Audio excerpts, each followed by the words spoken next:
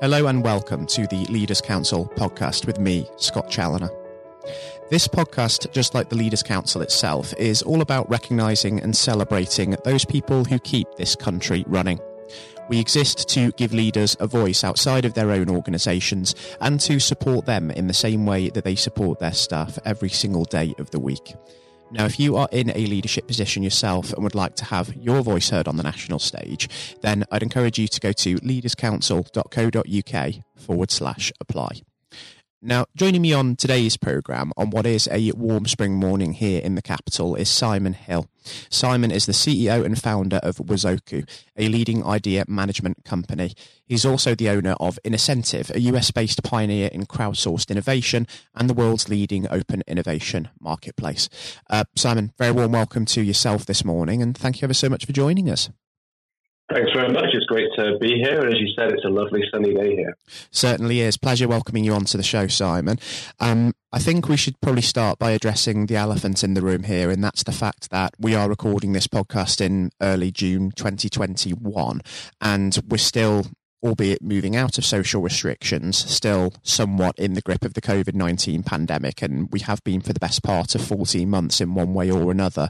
Now, with all of that in mind, looking back over the last year at large, to what extent has all this affected you and your business, would you say? So obviously it has been a significant macro event for all businesses, not just in the UK, but globally. As a leader of a software company that provides technology that sort of facilitates collaboration and innovation asynchronously and regardless of kind of location, in some ways, the past sort of year and a half has actually been reasonably positive for us as an organization, in that we provide a tool that's got really good utility for a group of companies and employees who've been cast into new ways of working and adopting different things. But equally, on a very human level, I've had to deal with the leadership challenge that comes from having a company that was used to being, a kind of big family and all working together in various offices around the world, to dealing with the challenges of remote working, which are not really just about the operational side of that. They're very much about the human side of it as well. So I'm pleased that things are starting to open up again. I'm hopeful that we will continue to move in the direction we all wish to do so, because it has certainly been a pretty challenging, if, as I said, also somewhat positive for us as an organisation, 15 or so months. It has been a challenging time, hasn't it? An immensely tragic one for a lot of people as well. But I think a lot of business leaders can come out of this having learned a great deal and almost feeling an awful lot stronger for the challenge as well. Would you say that that's applicable to you and that you have learned quite a lot from this experience? Yeah, I think so. I'm quite a reflective leader. We didn't race into any hasty decisions at the start of this. If I put myself back in the shoes as best as I can, sort of March time last year, there was certainly a quick step back and a look into the leadership crystal ball we all wish we all had at that time, and just to work out what we thought the best thing to do was, based off of the fact that we had no idea really what was happening, right? And I think that one of the most important things from my perspective was to communicate regularly and listen openly to the business in terms of my direct staff, but also our customers, and to understand what was happening there. It was certainly, as the world was cast into a sequence of challenges over last year. We sell globally, so I wasn't just dealing with the situation in the UK as it evolved, but sort of around the world, trying to support customers, trying to understand what was happening, and run a business in that environment. I guess was no different than anybody else's. Like I said, we're lucky we have utility, and so we could keep running, we could keep growing. But planning around all of that was particularly challenging. And given the importance of communication, as you've rightly said there, I suppose that when you're having to do all of that communicating from a distance via technological means, I guess it almost prompts a change in leadership style and approach in some ways as well, doesn't it? Yeah, it's as I said, as the founder of a company, and let's not forget, as you mentioned in your introduction, we also acquired a business last year as well. Quite unusually in the middle of a pandemic, obviously not planned as such, but I'm very pleased that we did still manage to achieve that. It certainly makes things challenging. We bought a company in the US. I've not managed to get over to the US since that acquisition was done, and in fact for several months before it as well. In normal times, you'd be on the ground, you'd be working with the new business and really dealing kind of hand in hand with that business as it's grown. So it has been not without its challenges. However, as a technology company, again, I think we're very lucky. I think globally we're very lucky that we have much better technology today than even if this had happened 5 years ago or so. And so the ability to adapt that, to find creative ways, video conferencing, regular sort of stand-ups with the team, and I think over communicating as much as we possibly can has been a focus of ours for as much of this as we possibly can. I think being creative with that as well. You can't just keep doing the same thing every week, because human nature is to start to tune out from that. So keeping it as fresh as we can and keeping people as aligned to the kind of core messaging, the direction, particularly over the long winter months we've just had here in the UK as well, which were really tricky. Lockdown for short, dark, wet, miserable days has certainly impacted on the human psyche and the kind of mental health and mental well-being of a lot of people, I think. And when you're in sort of a leadership position, is it sort of quite a challenge keeping on top of mental well-being when you're all working from a distance among your workforce? I think it's harder because you don't have that immediate read of people. I think we try and encourage people, even in the video conferencing world, to have their cameras on. We check in with people. We've done a lot of training and spent time with all the people managers in the business to try and really ensure that we are close to this. But I'm sure there's many things we've not got right as well. We invested heavily in support services, so kind of mental health services and other things for the team who may not feel comfortable coming to line managers or to the people and talent part of our business, but we just want independent support. So we kind of ramped all of that up, and we extended all of our policies, things like sick and stuff. So if anybody was unsure or felt unwell, they didn't feel like they had to keep working, right? They could take some time off without being impacted from a salary perspective. So we tried to do all the right things, but it's certainly harder in a world where, you could sort of metaphorically put your arm around someone when you could see them face to face every day, if you could see things were tougher for them versus now. Not least because in the hybrid world, we've also told people you don't need to stay in a small, expensive flat in London. If you want to go work remotely, wherever that might be, we're completely supportive of it. So people are even more dispersed as a result of that policy, which I think is the right one, but still adds complexity. Yeah, absolutely right. I can certainly see where you're coming from, giving people that flexibility and helping with that work-life balance. And I think it's important to recognise as well that this is just as important for those at the top of businesses, isn't it? CEOs and business executives themselves. And here within our organisation, the Leaders Council, in recent weeks, we've spoken an awful lot about the impacts of CEO burnout and stress and things like that. And I think it's important to remember that when you are sort of sucked into survival mode during a time like this, and you're well into that hectic world of running a business and looking after everybody else within your workforce, you don't maybe set enough time aside to kind of look after yourself, do you? And so as a business leader, you still need to be able to have that time to step back yourself and recharge the batteries as and when you need to. Yeah, I think... I've probably been as guilty of that as anyone else over the last 12 months. Right? As I said, we as a founder, I think you feel a very, very strong responsibility for the business, perhaps more than if you were, just a CEO. That may be a contentious statement, but I certainly feel it close to my heart that this is not just, a job for me. It's much more than that. And on top of that, as I said, we acquired a business last year, and so I've probably never worked harder or longer hours than I did over the last 12 months for a whole variety of reasons. Some pandemic related, others, related to other reasons to do with the business. And on top of that, you couldn't take easily take a break, right? I'm also in the position that I'm sure many of your listeners are, that I have a very young family. We were impacted on that side as well. And so juggling all of that complexity of business and young family life and schooling and other things, made last year extraordinarily challenging for a whole host of different reasons. I try and find that time, right? So one of the things I did, which I would never normally do, is set myself a goal of sort of non-business stuff at the start of the year, so kind of New Year's resolution, a bit cliched, but I've actually stuck to it this year, which is, just to make sure that I'm getting personal time out. So I put reading time in every day. I do physical exercise every single day, and just make sure that you're kind of clearing your head a little bit, even if it's just finding half an hour or 45 minutes to do that, has been really actually quite important for me, and just trying to help find the headspace and the downtime space that you need to give yourself. Because you're completely right. It was physically and mentally exhausting and very challenging, and it can be really lonely, I think, at the top of organizations in that scenario particularly.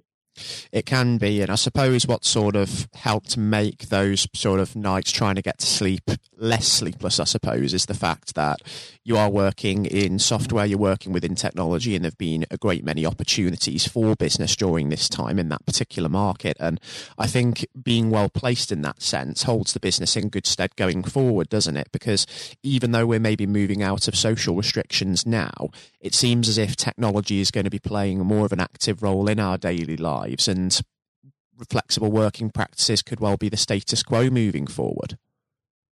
Well, let's hope so, right? I think, certainly from my perspective, I have a strong vested interest in that, but also fundamentally believe it's the right direction of travel.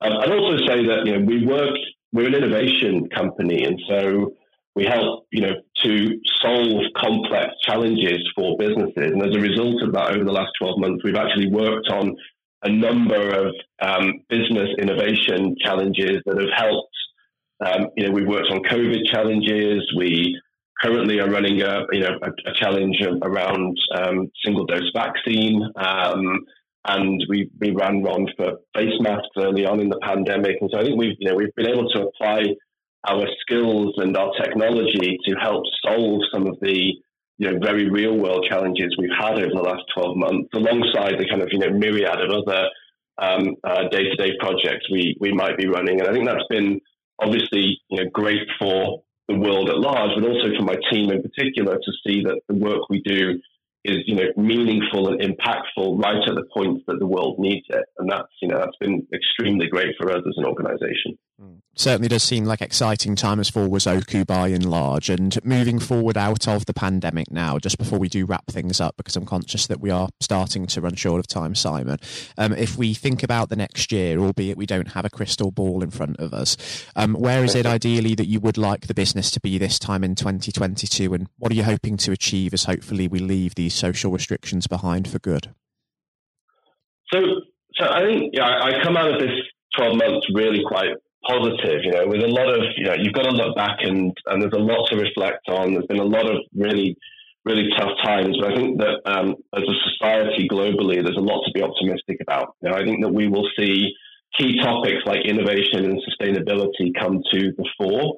I think we will see digital embraced even more, which will support more hybrid ways of working.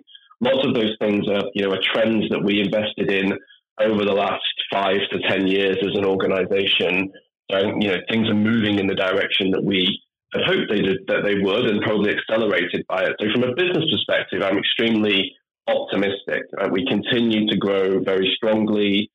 We have some great roles out there for people who are interested in the types of things that we do, and in the UK and globally as well. From a leadership perspective, I think we've made the decision that we will continue to work flexibly and continue to work in a hybrid model. That means we have some offices in some places and not in other places, and that people are much more free to work from where helps them, as long as they can get the work done, right? And so I think that that's giving us an access to a greater talent pool than perhaps we would have had before across the UK and beyond as well.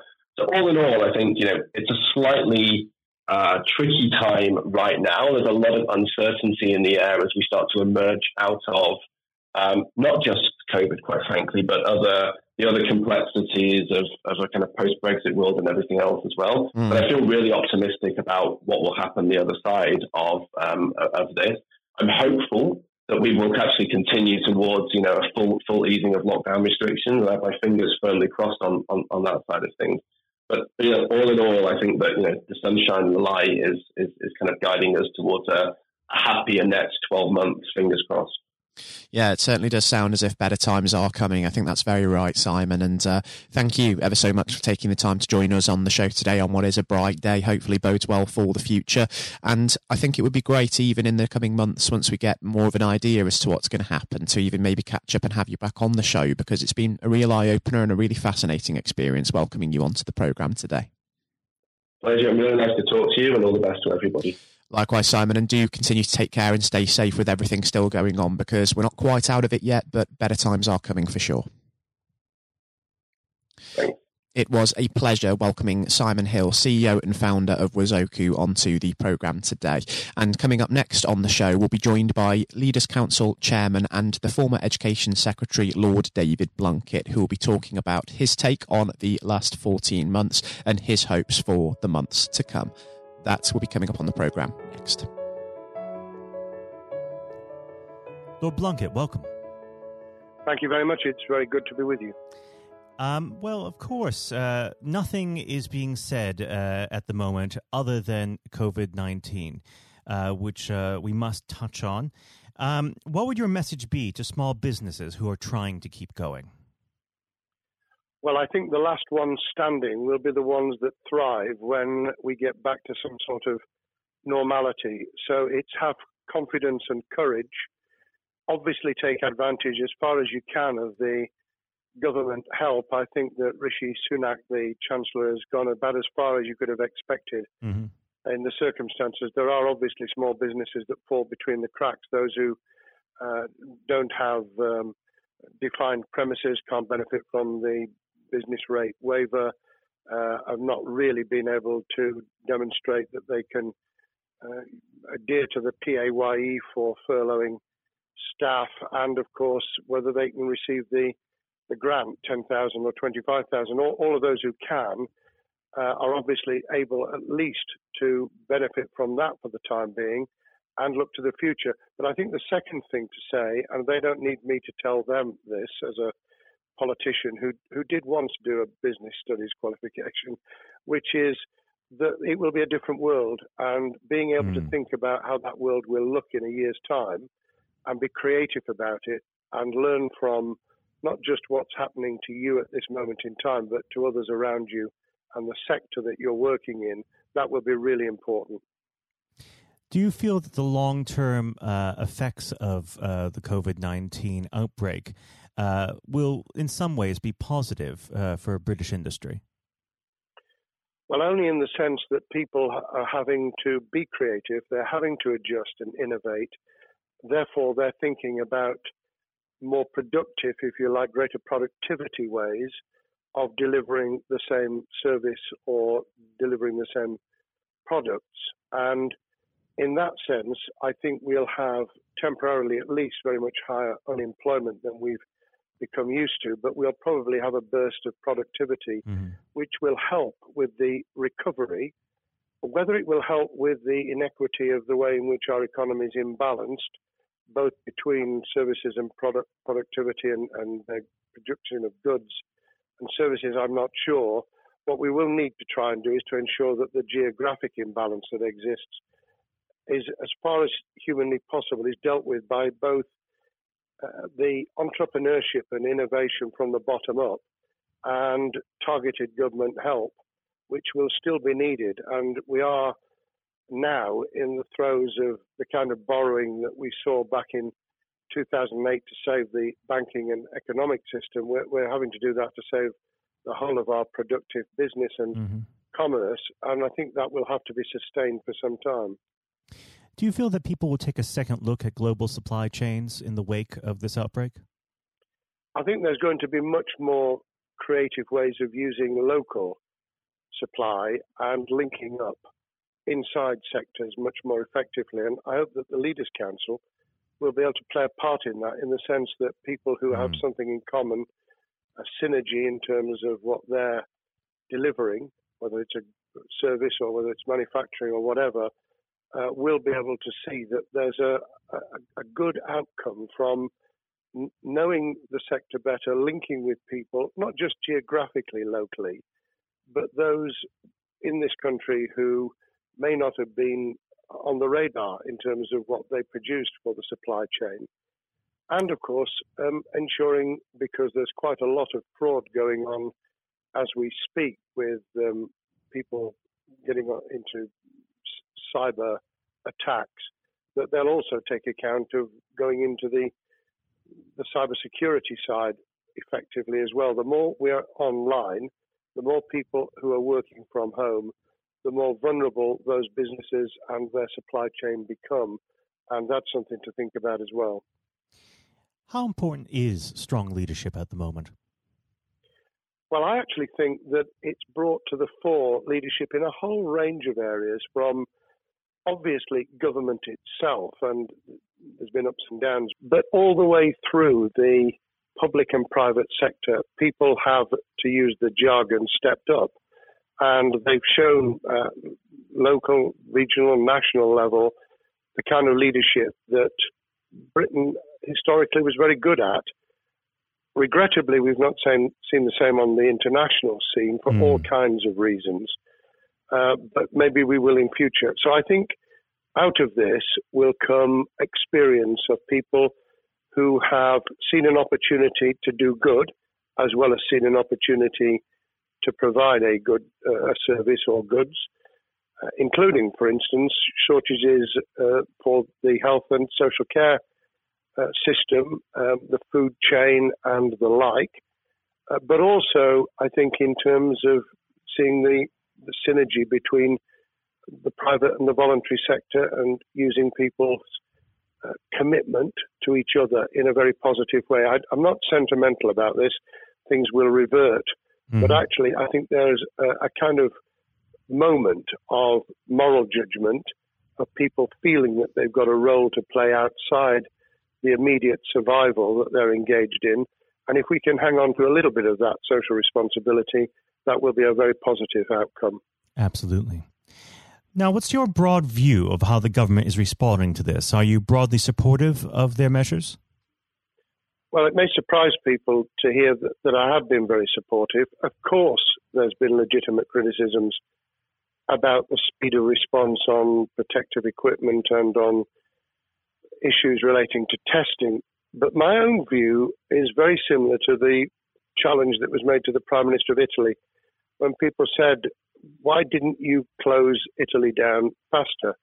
And he said, a fortnight before we did it, I would have been considered to be a madman, and nobody would have agreed to do it if I'd tried to move too quickly. And I think that's something that we need to reflect on here in the UK. We may have seen the signals elsewhere across the world and taken them more seriously at the time.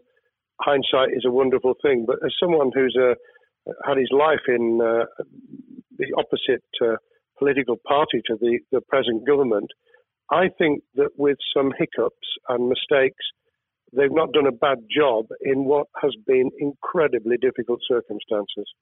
And you're absolutely right. In a liberal democracy that we live in, it's very difficult for people to swallow orders given to them from government.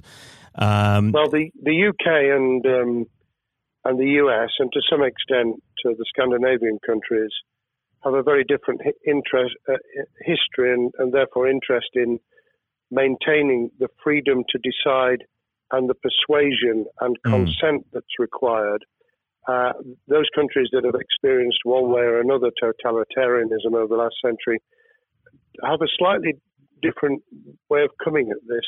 I don't want to exaggerate it, but I think that that's why getting the balance right of getting people to go along with what you want them to do in their interests as well as the nation as a whole is a sensible, proportional balance. And I think we now need to adjust to the coming out of the crisis gradually, readjusting to recovery in the same way.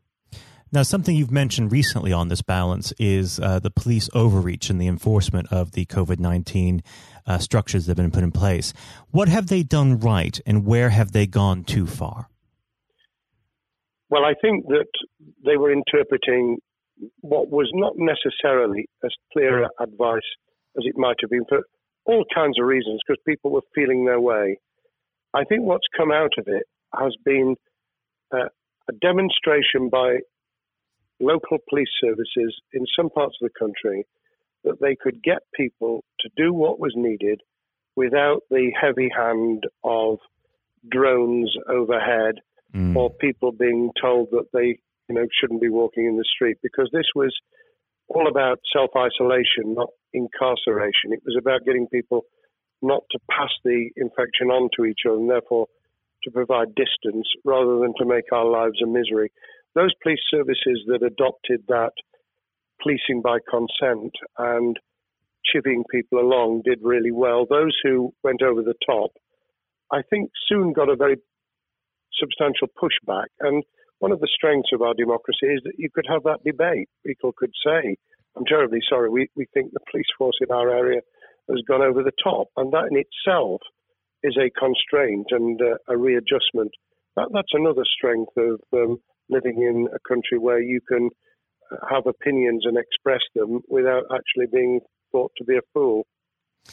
Now, of course, the government has faced criticism that they were slow to react, and Boris Johnson wasn't present at the early COVID-19 COBRA meetings. Now, Number 10 has claimed that this is normal practice. The health secretary often chairs COBRA meetings related to health. Does this tally with your experience as a Secretary of State, or would you have expected the PM to be more hands-on during the initial stages? I think different prime ministers do have a very different style. And Boris's style, which I think will now be considerably adjusted, was very swashbuckling. In some senses, delegating is a good thing, as every leader of every business or public service knows.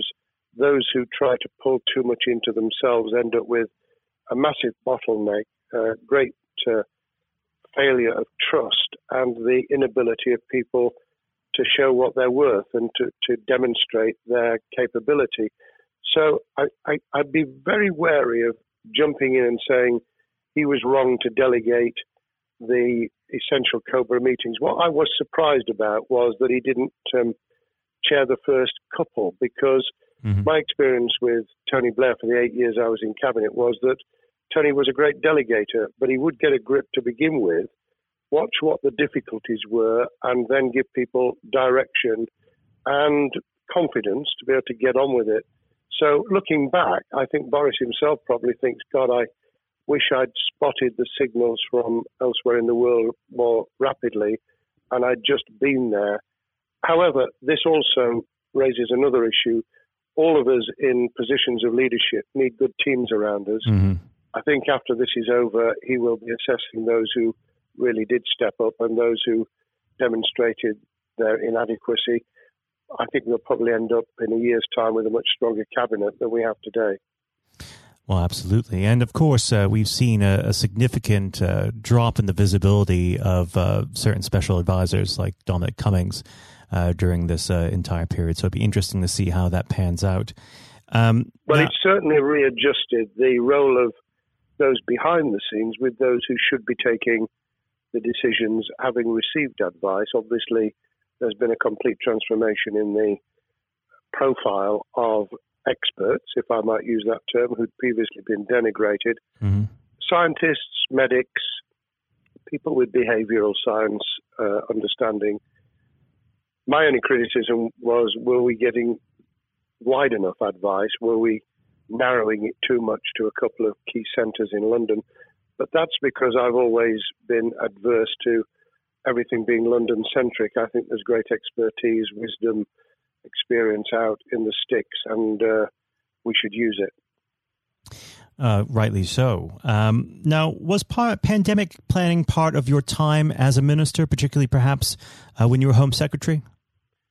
Well, it was, but it was on the back of risk arising out of counter-terrorism measures. Right.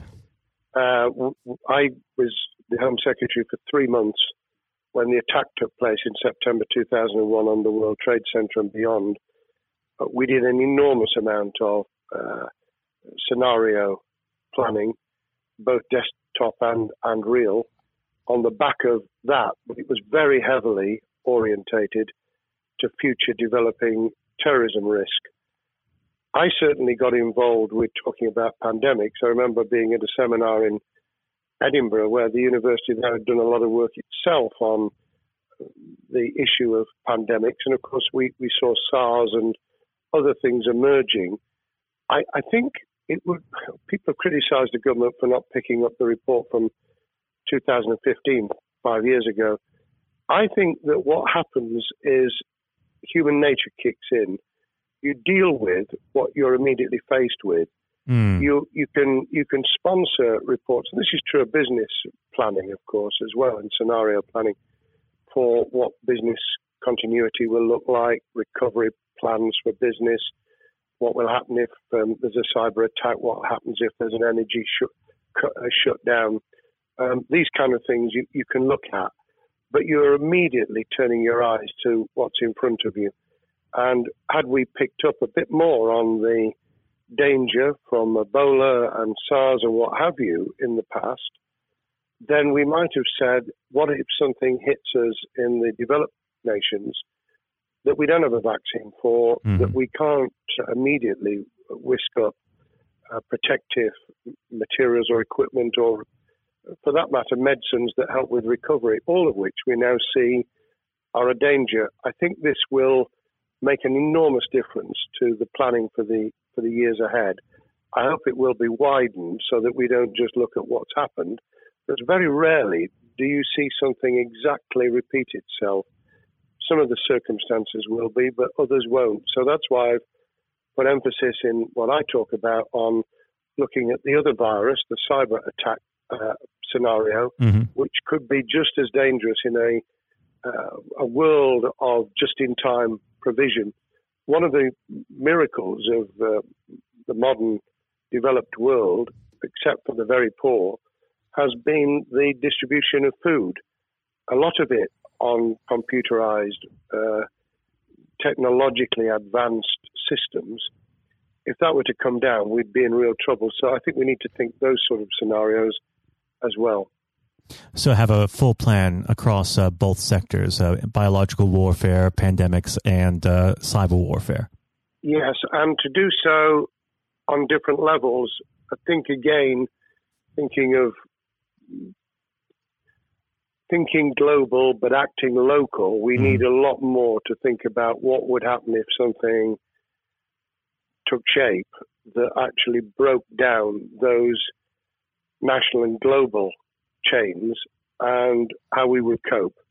And without, obviously, we've got enough fear and anxiety to last a lifetime. Without creating even more anxiety, we can think about those things for the future in a more rational way, I think. Now, aside from the physical threat of the virus, one of the things that people are vastly worried about is the effect on the economy, not just national economy, but also the world economy. Now, it has been said by certain parties, and I'd like to garner your thoughts on this. Is there a danger of the effects of the lockdown being even worse than those of the virus? Were it be prolonged, I fear that balance would tip the other way. It is about proportionality. It is about balance. It's the wisdom of Solomon, really, to get the moment right when you start to move and then to move quickly.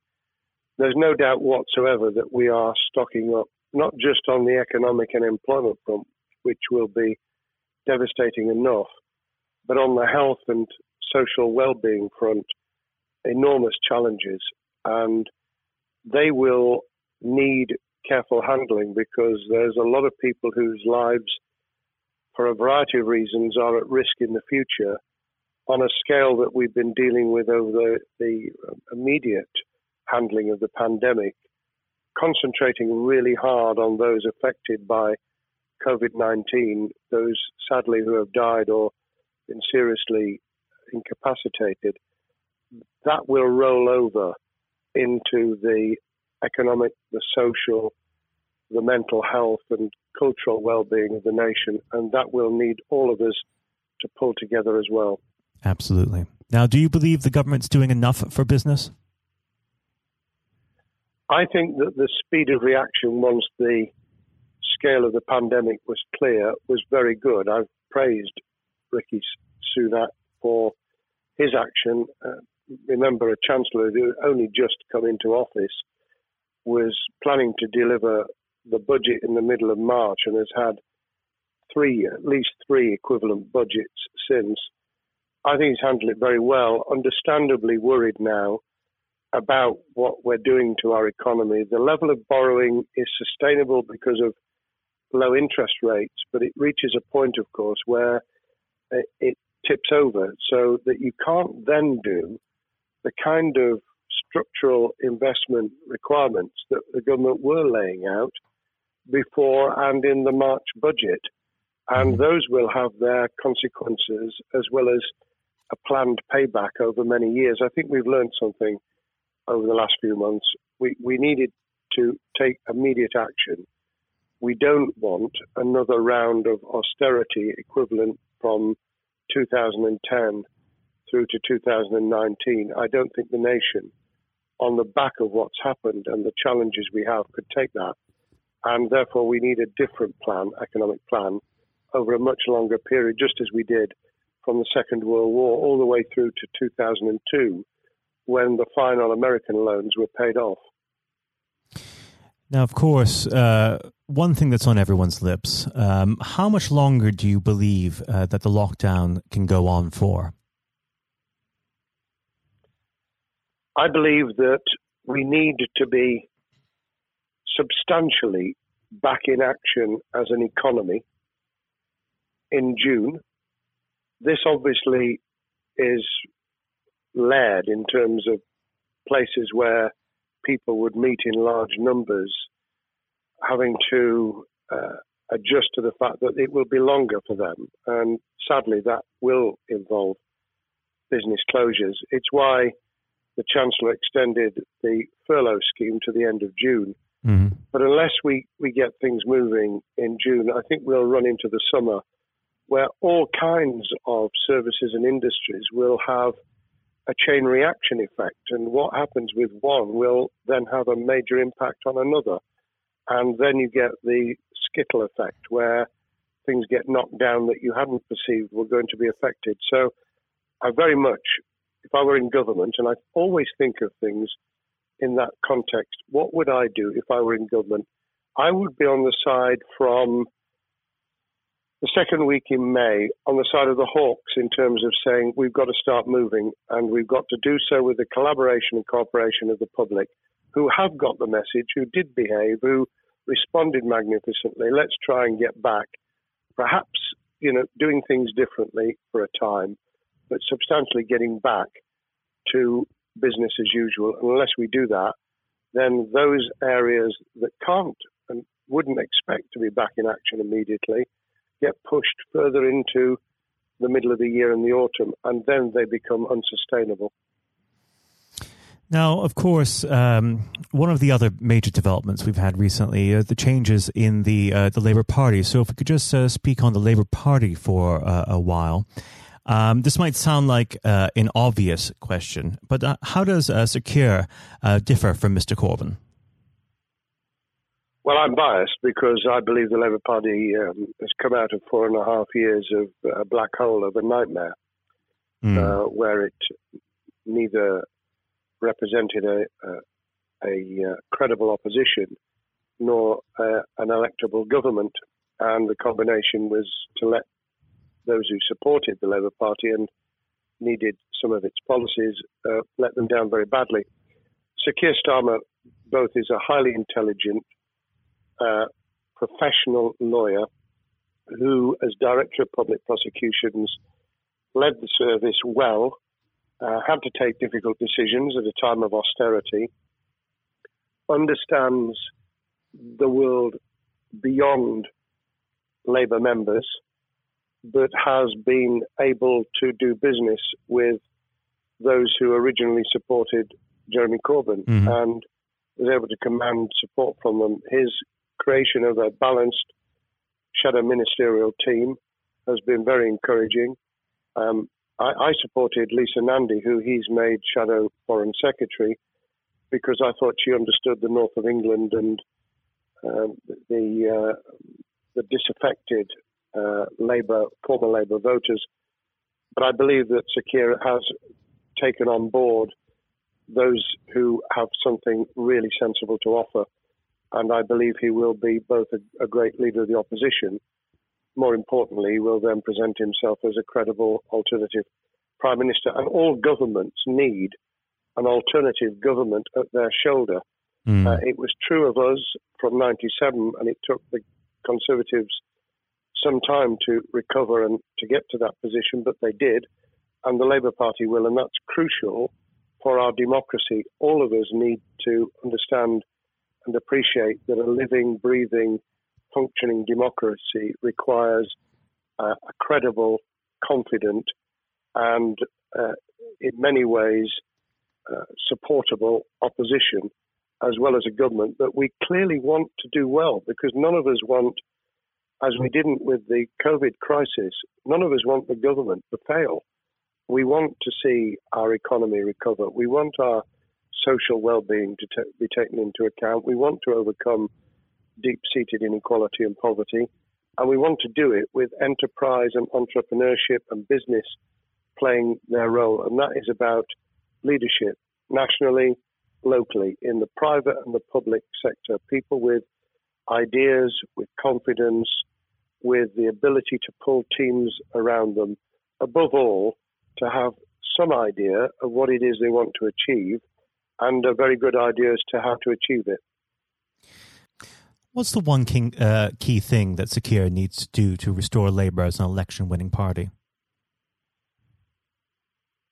I think Sir Keir Starmer's major challenge is to convince sceptical voters that Labour has not only reverted to a party that they can support because they can see it acting, developing, presenting as a credible alternative government, but also that the lessons have been learned from the fiasco from 2015 onwards. In other words, there have to be very clear signals of substantial change, not just the right words, not just reassurance that we're not going back to some of the crazier policies, but actually that we've understood why the electorate rejected those policies so substantially in December 2019. If people get that message, they'll understand that the Labour Party has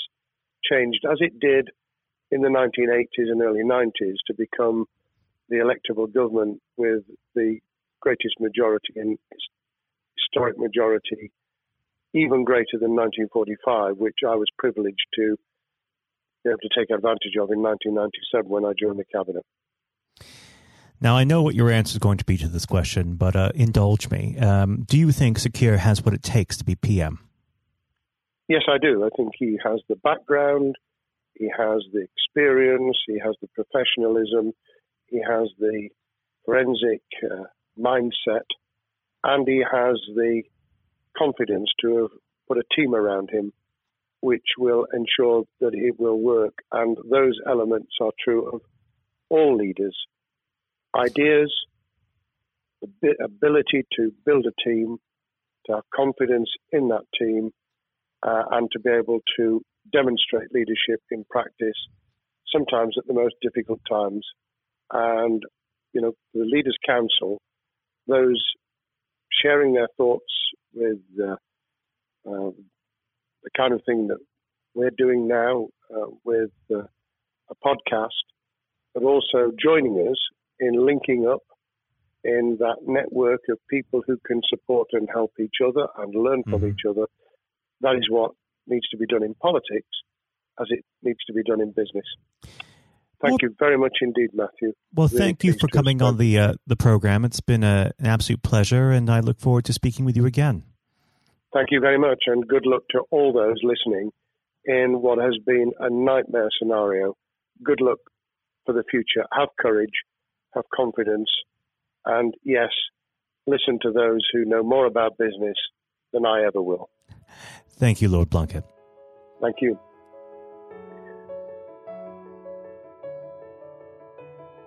This has been the Leaders Council podcast.